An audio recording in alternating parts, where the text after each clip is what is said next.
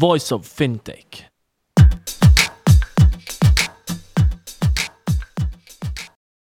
Welcome to Voice of FinTech, a podcast mapping out the Swiss and global fintech scene, connecting fintech enthusiasts with startups, incubators, accelerators, business angels and VCs, and incumbents interested in partnerships. Voice of FinTech will help you navigate the fintech ecosystem. Here you can listen to the startup founder stories, what investors and incumbents are looking for when dealing with startups, and find out more about resources provided by incubators and accelerators. My name is Rudy Falad and I'll be hosting this podcast.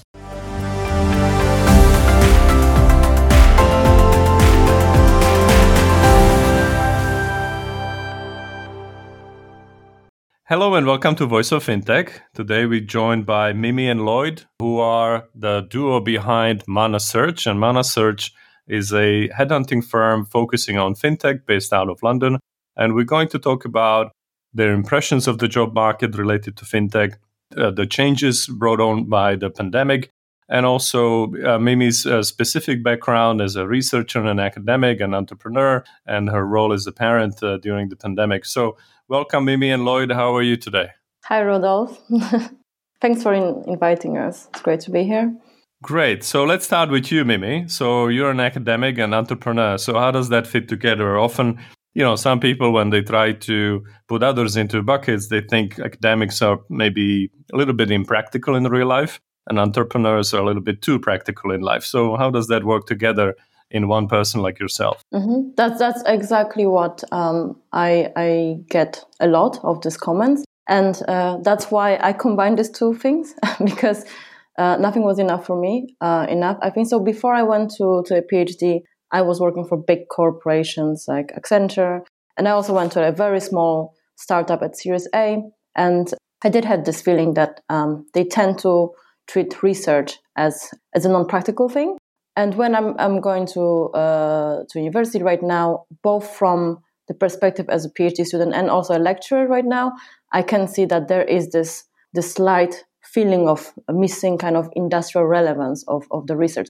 So by having these two together in the same time, I get like a different perspective, and I'm trying to make both things relevant. So I'm trying to bring the industrial relevance into academia, so getting guests from Google or McKinsey to our students at the university so that they can also learn about what is being done out there, what are the chances for their careers after graduation, and how to make your expertise more practical. And then on the other hand, if we talk about industry itself, I also try to back whatever I say for our clients, for our candidates, with scientific research. So what I'm saying is actually backed by science, and it's not something that I just took from the sky. Right. And what is your focus as a PhD? It's actually teamwork.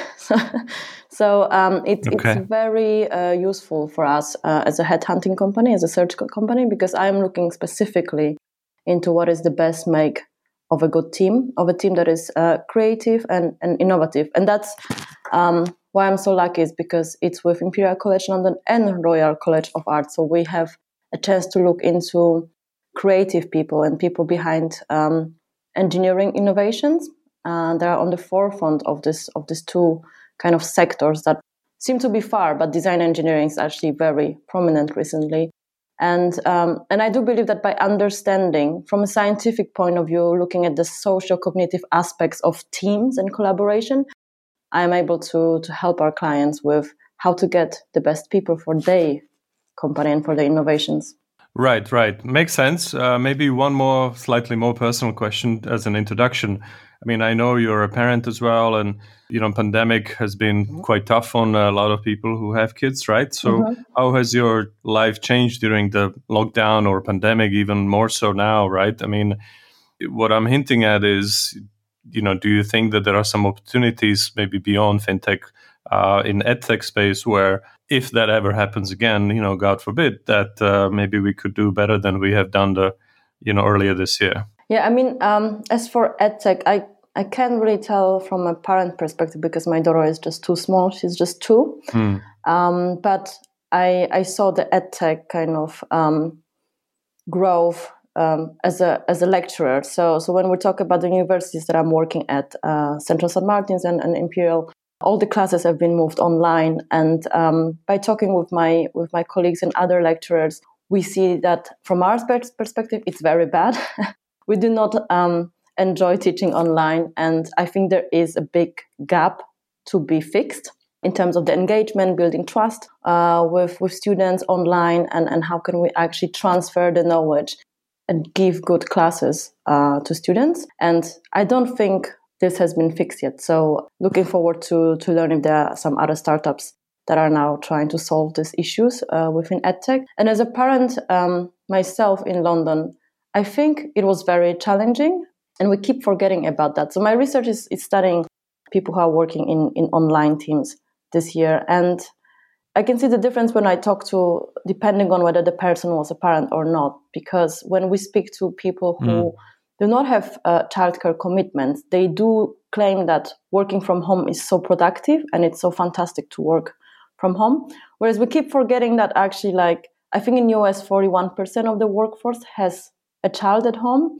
So when we're talking about remote working, we keep forgetting about this 41%, or maybe actually more, of the whole labor market that do have kids at home, and they do struggle with juggling childcare and Zoom calls. So I think we need to be more understanding for this part of the population, and keep investing in, as you say, EdTech, for example, just to help people that maybe in the future, when we still have this hybrid maybe working, when half is at home and half in the office, there is still some solutions for parents or for working parents. Well, let's see how that's going to pan out. So, Lloyd, over to you. I mean, how did you get to do what you do today, being a CEO and a founder of Mana Search? Hi, Rudy. Thanks for having me on the show. And congratulations for it being such a great, prominent one. I enjoy listening to it. Great, thanks. The backstory, I've been working for 15 years or so. Since university. At university, I was focused on a combination between economics and psychology. So I really just chose those because I was interested in both of them.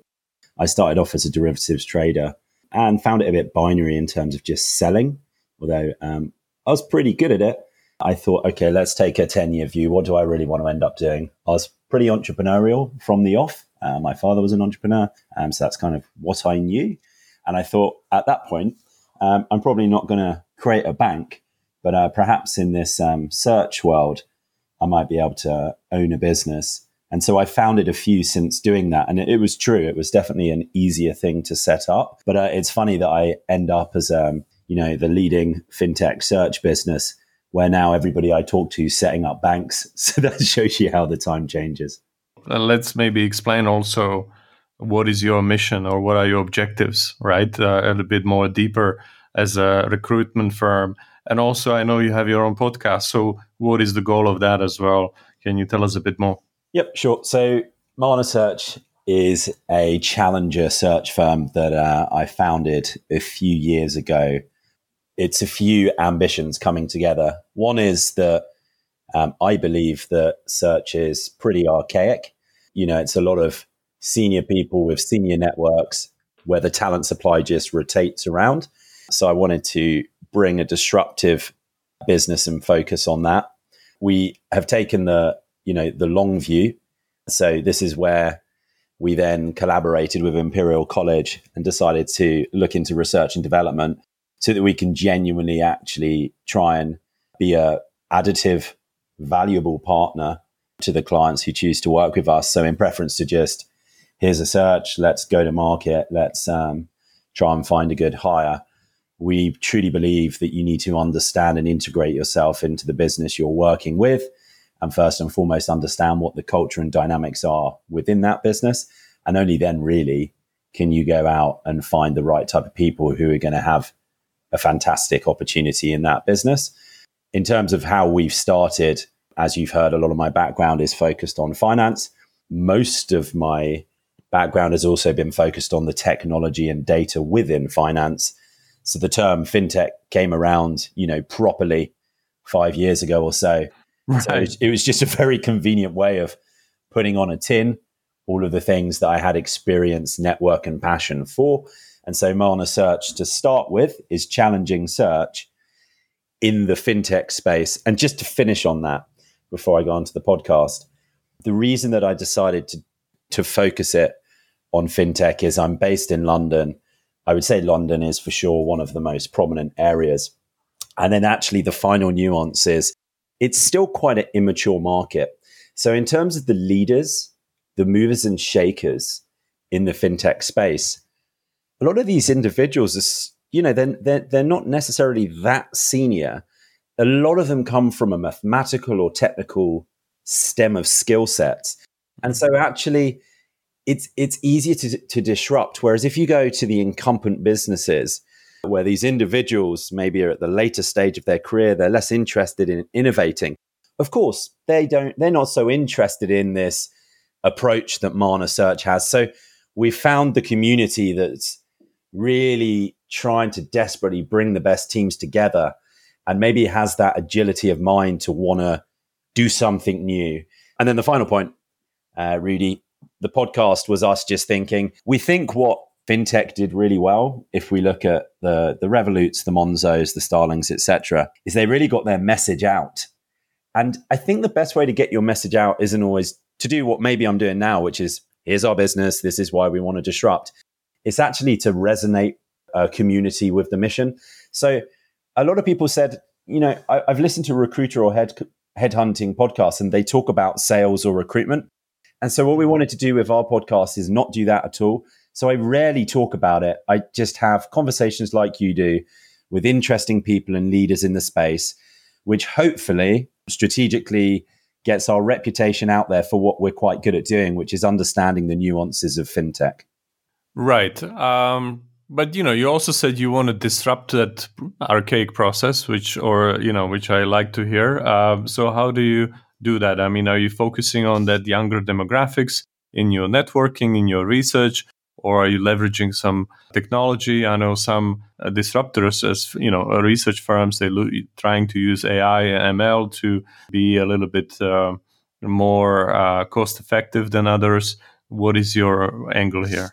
We're looking at all of it, and the AI disrupts recruitment at the moment at the really big voluminous level. So actually, the more junior end. Because it's most useful when there's a huge amount of data for it to pass. The complication with that, and you'll find this if anybody can resonate with having been on LinkedIn, with the type of job opportunities that you get shared with you as a good match. And I certainly find more often than not, they're not a very good match. Now, this is because it's complex. Different companies have different titles for the same roles. So the actual language, which is this basically verbal reasoning skill set that machine learning is trying to tackle, right? A lot of people think of it as algorithms, but actually it's very complicated in jobs because in different territories, in different firms, there's different languages being used for the same thing. And then, of course, what our product is here is humans.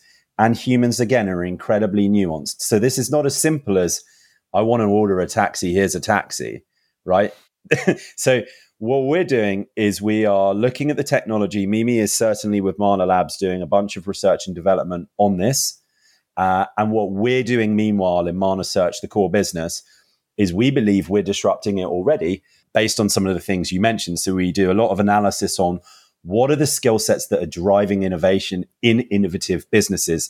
And we put out surveys on this. So a snapshot of that would be data engineering, functional programming, technical product, and then, of course, the right type of executives who perhaps are already coming from big tech, where they're at the absolute cutting edge of innovation. So how we do that is we've just hired the most, in our opinion, intellectual with high aptitude and highly motivated individuals into our quite small challenger business at the moment, because a large part of it is quite an academic research-led process that we're putting the business through. And I think that the best search business on the planet in several years' time is a hybrid between headhunters who can do more, who can give better recommendation based on data, and then using a digital platform where the customer, the client, or the candidate has the experience that they're used to in other sectors.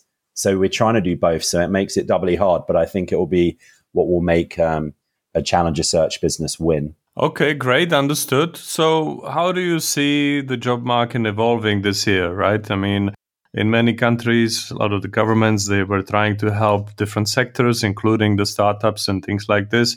On the other hand, do you see some pockets of opportunities? And especially in this case, maybe you will have a lot of people coming out of incumbents because of the job cuts and things like this. They may be trying to break into something they think it should grow, like fintech. So what do you think are the chances and the opportunities? Let's focus on the positives. We have enough of negatives in the press, right?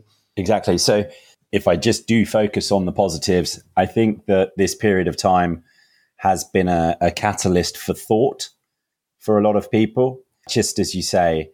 And so I think that's right. People are looking at what is likely to do better over the next few years, and therefore where shall I position myself? So, it depends who you talk to, but this last 6 months has either been, the moment that they took the opportunity or obviously an incredibly stressful time. Those opportunities are in businesses that are more digital, where the business is driven by either technology or data.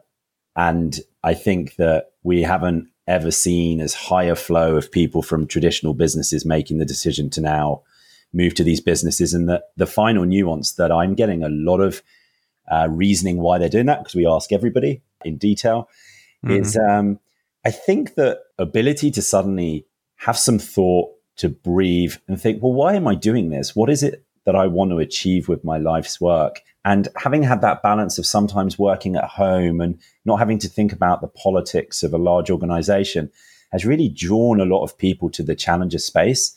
And you're seeing people, who a year ago would have had certain financial demands, really thinking about whether that's the number one thing in their job search.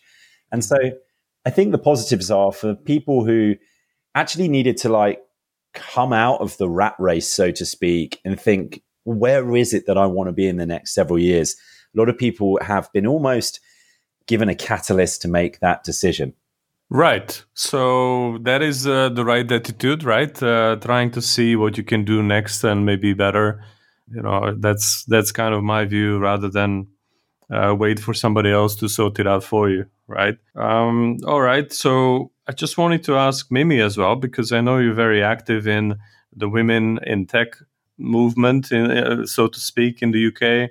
And I wanted to ask you, why is it important to you? Why do you think that striving for diversity in the startup world as a subsector, let's say, of the business world is important? And how do you see the current situation in the UK and Europe? If you ask me some question, I would just go back with some numbers from research. And actually, BCG, which is actually one of my previous employer, they found out that companies with diverse leadership has over 20% higher revenues. And it's just clearly due to the bigger power of innovation and creativity that the diverse team can introduce. So, by having a lot of perspective and diverse team behind some projects, we just get more out of the box thinking, and I think that's why teams perform better when they're diverse. Yeah, of course, because if you're in a startup, especially, you're building a product for someone else, not for you. Mm-hmm. So that's when I see the founders teams,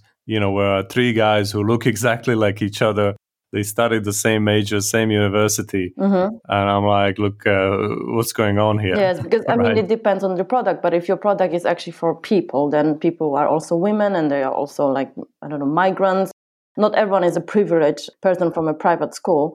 And I just love when you see all these companies talking about diversity. But then if you look in the leadership on the board, it's just, as you say, 3 white guys. So that's some cases, and I think that happens mostly in traditional companies. In terms of the startup world in London and in the UK, largely speaking, I haven't seen much non-diverse kind of treatment. So I myself was in a fintech, and I don't think there was any judgment decision when I joined the company. And then we were actually quite diverse company. Right now, it's bigger company. I just saw some numbers, and I think it's 35 people are female. But then again, I think we can't force every company to have 50-50, because I used to say that that's kind of unfair if less women are applying, then we favoring, in this case, female leaders. So, like we have some numbers, like we have to hire more women, and then less women are applying because maybe they're just not interested in the sector, then we just hire any women that applied. And then I think that's a bit wrong behavior. So for UK, I don't think that at some level there is an issue, especially if we look into many leaders like Starling Bank, Innovate Finance. We have great CEO female leaders in front of these organizations, and that's quite inspirational. Yep. So we, as let's say young female students, they can see that there is a way for them to enter this industry.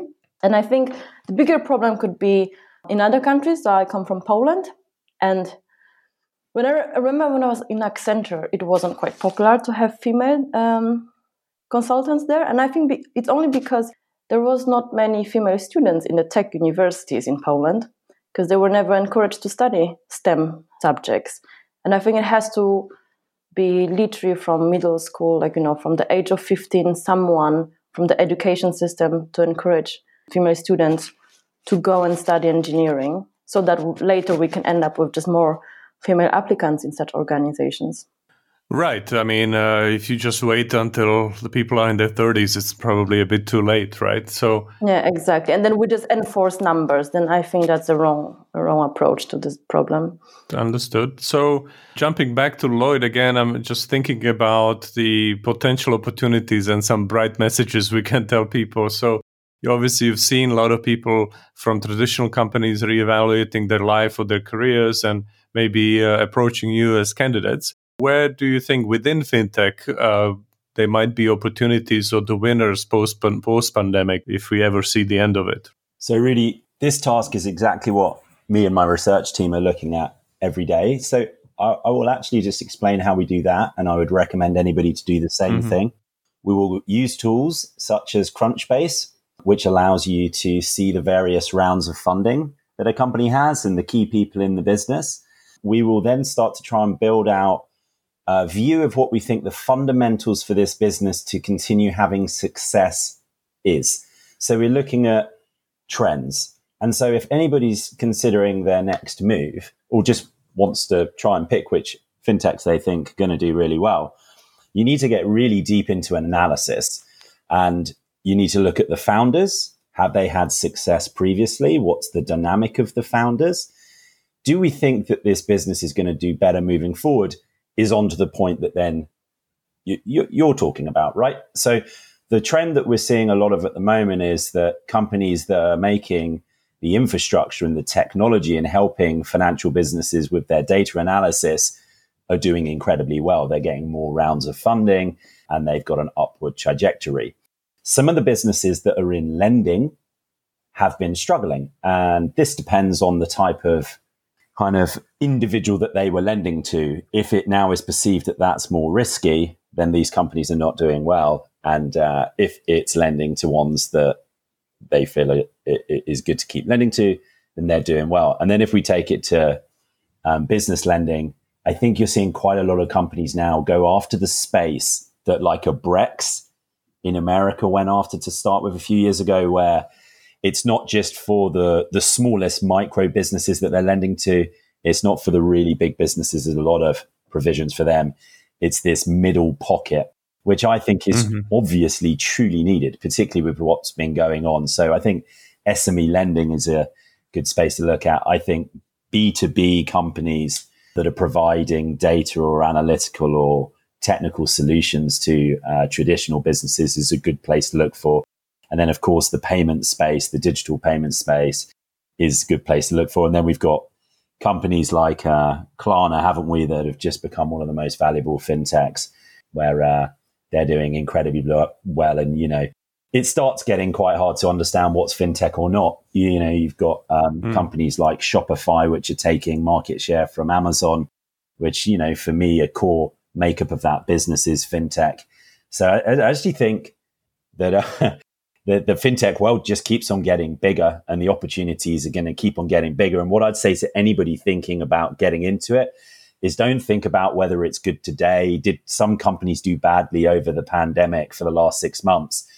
Over the next 10 years, if you've got that view of your career, then this is really where the opportunities sit, because we've now got big tech, big finance, and the challengers all meshing together. And in 10 years' time, my strong view is there probably won't be a terminology other than this is what finance looks like, and it's incredibly digital. Right, exactly. So this is really the philosophy behind this podcast as well. For me, fintech is basically anything but life sciences. So maybe you call it e-commerce. Well, it is a marketplace, or people invest or save. There's money involved, things like this. Anything can be called a fintech. Or, I think maybe the difference is between fintech and financial services that probably these companies are a little bit earlier in their life. They're a bit younger, but that's all. Following up on the soft topics, and also, maybe you can jump in as a parent, right? I mean, you're talking to a lot of founders as well, right? So it's not just a desktop research and things like this. And people have some heated views about future of work or future of office work. Will we ever come back to the office or not? In other words, should we bet on commercial real estate funds or not? Or maybe these places should be converted into something else, like another Amazon locker or community place, and maybe we'll come to the office only once a week. Where do you think the founders are in the community? Because, as I said, if you just speak to individuals, everybody has a very strong view. There is some research emerging. I've seen some article in the FT talking about that, look, the home office is good for certain people, as you mentioned, Mimi, but not only from a perspective of having children or not, but also having accumulated certain social capital in the office, right? So if you are a well-oiled team, maybe you don't need to see each other as much. But if you're a junior person who is there the first year, maybe they want more guidance and help, and they feel awkward if they need to pick up a phone or get somewhere on Messenger and try to get a boss to comment on something. But if they were sitting next to each other, they would have asked, easily. Or if you're a new boss, well, how do you make a mark on the team if you don't show up there, right? And if you cannot, or you don't want to force other people. So what do you see as the trends, or what's the temperature check from both of you, from conversations you have with the founders in fintech world in London? I can start with my research. So that was specifically my study over the last months. So we started to look into online teams before the lockdown. I was not aware there will be a lockdown. And then we announced the study recruitment. We got participants, and suddenly, like a month later, the government announced lockdown in the whole Europe. And that was quite shocking because when the interviews kicked off, I could talk anonymously with people from various companies. And that was exactly similar findings that you were mentioning. So when we talk to founders or big managerial leadership people, they would say working from home is great, but it's because they are experienced and they also have different conditions to work from home. Like when I'm talking to them on Zoom, they are sitting in the office room or in the garden. And we keep forgetting about the junior people who just, for example, just joined the company and they literally have no one in the city. They have very bad internet connection because they have flatmates who are also working remotely. They are Skyping to me from their rooms, from their bedrooms. So for them, this working from home is not the best thing. It's not really productive. The biggest issue for them is that they cannot learn from their colleagues and they cannot build any relationship. And there is a big body of literature in science on water cooler conversations, like how this help teams to build bridges between each other and then to become creative, because this we need to remember about this serendipity of meetings, of conversations. Like there are things that we learn during coffee machine conversations, and by having just Zoom calls, we lose this chance to talk about things around that can inspire us, that can ignite the creativity. So from my perspective, by looking into social issues of teams, I am against working from home, and I think people do need space to learn from each other, to connect with your teammates, to build trust, to build better teams. And there's also another article in FT by Gian Pero. He's an INSEAD professor, and he actually talks a lot about Zoom fatigue. And I think the research would be against working from home. Whereas if you talk to a director in PayPal, then they would say it's great to work from home. Right. And Lloyd, what do you think? Yeah. So like you guys, I'm sure we've all had so many conversations about this. So without just trying to go through the whole landscape, what I think is that it will be more prudent for you to look at the cultures that you're considering working at, because there will now be different ones. It will just be a category within cultures. So I know leaders of the same type of businesses who just have different views on this. One of them might just love the fact that they get to go into the office, and the other might not. And so I think you'll start getting, if we were to consider them as industry sectors, different norms. And so we can see already that, big tech has basically said, just distribute yourself and be productive, because they want access to the world's best talent. And they've been fighting over the last 10 years by providing them with bean bags and pizzas and beers. And now this is one way to get the best coder in Hawaii to join you, right? And then I think that there's a completely different type of business which might be looking for a certain type of skill set in a certain type of geography and prefers to attract them into some type of office space. And then there'll be everything in between. So again, it's the whole purpose of Mana Search, and actually the podcast Searching for Mana, where we're trying to expose an audience to different leaders in the space where it can sometimes look like very similar businesses. And the message that we're trying to get across is do your research, try and understand the culture that leader or that business really enjoys, and make your decision of where to go and work based on making sure that's right. So I don't think you should, try and say, will there be offices or will there not? If I was talking about how I think commercial retail is going to go, I think it's going to be very tricky for it. It's going to change. Of course, all of those offices in London are not going to be tenanted moving forward. But just as you hinted at, wow, what an opportunity that might be to turn it into retail, to turn it into different offerings. And as for work, just make sure you find the company that has the balance you like. But broadly speaking, everyone I've asked who's come on the show, and a lot of them actually, contrary to what Mimi said, maybe it's because it's challengers, really drove a culture before of everybody must be in the office. And they're like, I would have never said remote work is something I'd do. Now has really changed that attitude. And I think what we might see is 3-day in the office working weeks and, longer weekends. Right, exactly. So a hybrid model. And maybe, it's not the Amazon lockers that the offices should be converted to, but the flats. So maybe that the junior people have access to more flats, and then maybe they feel about it differently. But there are some issues which will remain, right? Which is, you don't know your team yet. And so how are you going to overcome that? But I've heard about virtual water cooler conversations, and people are not very happy about those. Yeah.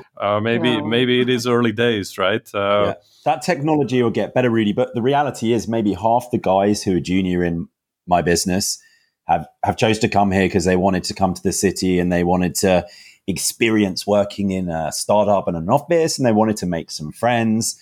And you can't do that however good Zoom gets over Zoom. Let's hope that doesn't happen. So I think you're right. And that was one of the things we hope does happen, because in places like where you are or London, property prices just meant that nobody, can afford to live in the center. And so maybe that will be one of the things that comes out of this over the next 7 years, is the junior individuals can afford to live in the capital, go and see their friends, go and get that osmosis in a work environment when it's most important. And then after that, some people might choose to stay, or some people might, move out and work remotely. Okay, great. So, well, I wanted to talk about female guests on the podcast, but so let's try. You also, Lloyd, and maybe you're pushing diversity on the podcast as well. So who are your favorite female guests on the podcast, if you can say so? I know it's very hard to pick just a few. So you're going to blame me and you say that, I edited it out or whatever, if there is any blowback. So let us know, who did you enjoy talking to most? I let Lloyd too. Yeah, I let Lloyd. But it's before that I wanted to say that we didn't push for diversity. It's so funny. Like we never was like, okay, we let's have this woman. But because if we reach out to this big organization, it happens to be that they are leaders in these organizations. So it's super interesting that if we think, for example, about Innovate Finance, like who is the CEO? It's actually a female leader. So it's not that we chose the guests to be diverse, but yeah, I leave Lloyd to. I mean, great. I meant it in a good way because in some countries, especially in the fintech world of financial services, if you just drift, right, then you end up with 100% male guests, right? Yeah. I think in other sectors. So Mimi, thanks for blowing that. Our first three guests were female, and it was just they were the ones we were interested in bringing on. I want to make one point, and then I'll very quickly shoot myself in the foot and name some people. The companies that I see that are getting this right, where they're building a diverse culture, both could be race, could be sex, etc. I don't think that the leaders are saying to me, like, it's got to be a woman in this position. I just think that they've got the right attitude, which is let's make sure that, we explore the whole market. And if I was going to say where we get pushed back quite a lot as a search business, you have talent acquisition recruiters in businesses who say, well, we don't need a search business because we can advertise and get 1,000 applicants. And actually, that's where there is a big purpose of partnering with a search business. If you need to go shake the bushes and find the best talent globally from different sectors to come and fill the role, then a number of good things happen. One, you get the most insanely viable person for the role. But secondly, diversity starts happening because you've just come out of the pocket. In terms of some of the guests that we've had on, we've had a number of brilliant ones. But Mimi's mentioned Charlotte Croswell a number of times from Innovate Finance. Her story is interesting. She was a president at the NASDAQ, has had a glistening career in finance, and then certainly is championing fintech in her position there. I'd recommend anyone listening to that show because it's quite interesting because she talks about so many different companies. And then I'd give a shout out to Dr. Karen Elliott, who is a senior lecturer of fintech at the University of Newcastle. And the reason I'd choose it is because it's so fascinating for me, because a lot of what she's talking about is the psychology of teams and companies. So it's a really nice show that had a Mana edge to it. And again, she is somebody who's managed to achieve all she has whilst having, a young family, which has been challenging, not only whilst being a professor at a university, but also she helps promote business in the north of UK, which is where she's based. So I'd say across all the women who've come on the show, because we are a search business and so our contact base is quite senior, they've all got to this point where most of them have had families. And so I think what that shows is that it's possible. But what I would definitely say most of them said was the number one thing that's allowed them to be successful is resilience.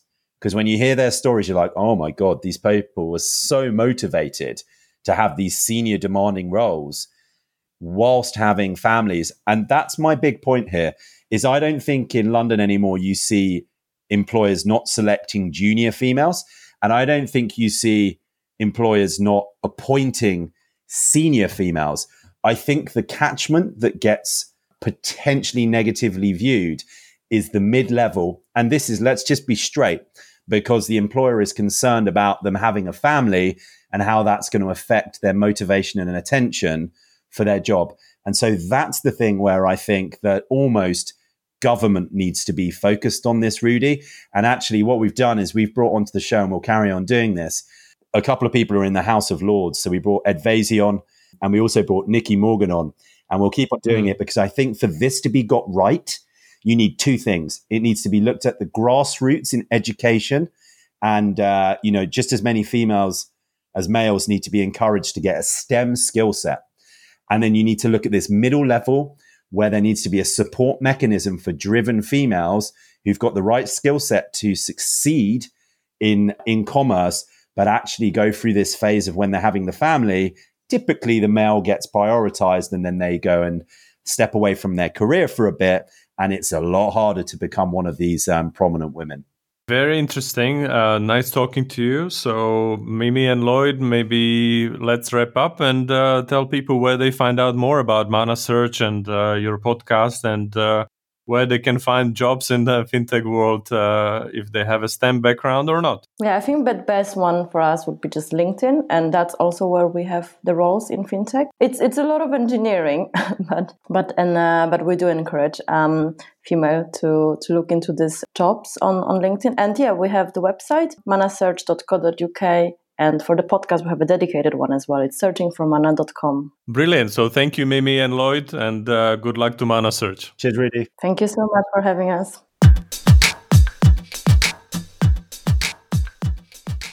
Thank you for listening to Voice of Fintech podcast. If you haven't already, check out also voiceoffintech.com, where you will find all the episodes and additional resources related to the podcast.